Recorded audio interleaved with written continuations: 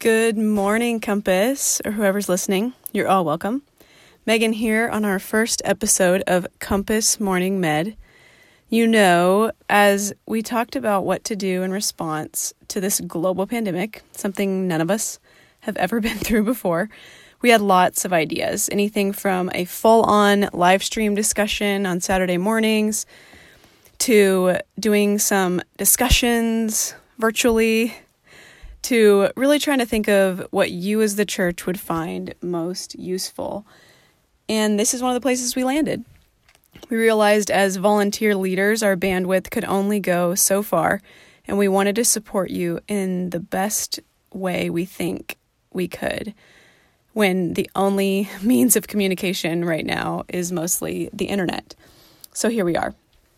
Instead of putting all our efforts into an online service once a week, we decided to get something to you every day but Sunday.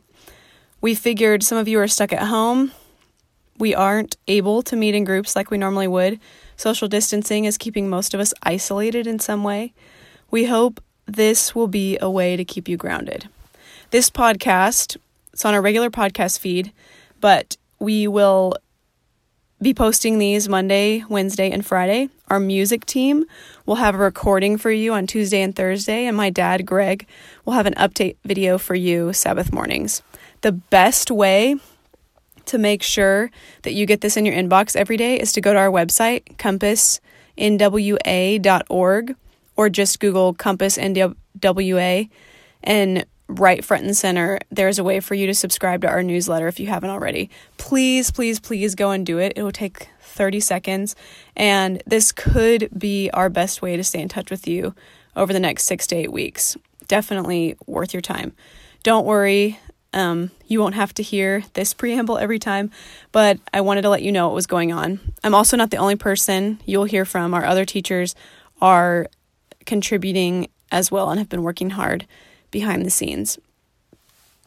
You know, over the last few weeks, this quote keeps popping into my mind. Adversity does not build character, it reveals it. I Googled it, and a guy named James Lane Allen said that.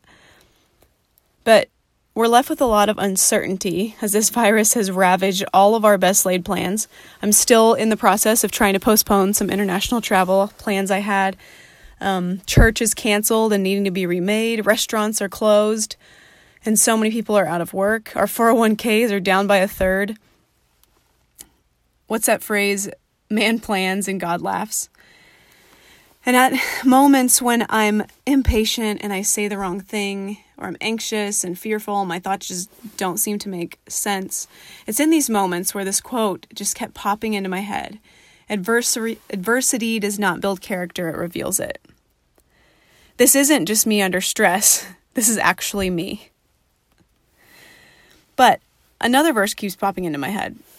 It's from Paul in his letter to the Romans. And it says, "We boast in the hope of the glory of God. Not only so, but we also glory in our sufferings, because we know that suffering produces perseverance. Perseverance, character, and character, hope. And hope does not put us to shame, because God's love has been poured out into our hearts through the Holy Spirit who has been given to us."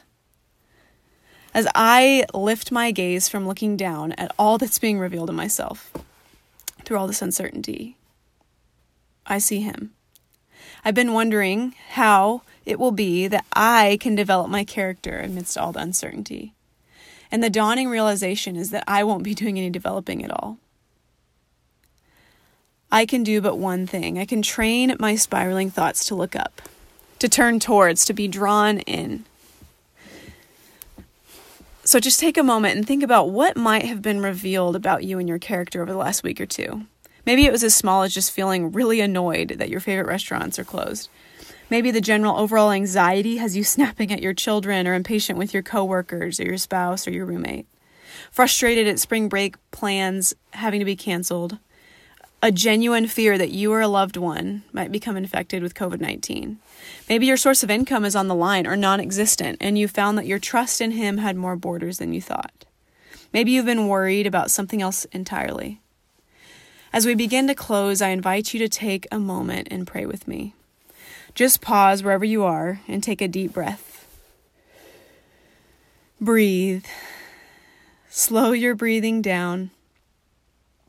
Come out of your head and back into your body. If you're standing, feel the ground under your feet.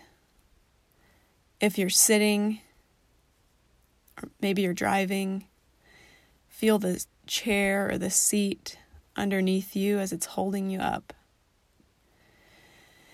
And as you breathe in, become aware of the love of God all around you, being poured into you through the Holy Spirit. As you breathe out, release any fear, anxiety, stress, or whatever else you might be worried about. Imagine them leaving your body with each breath out.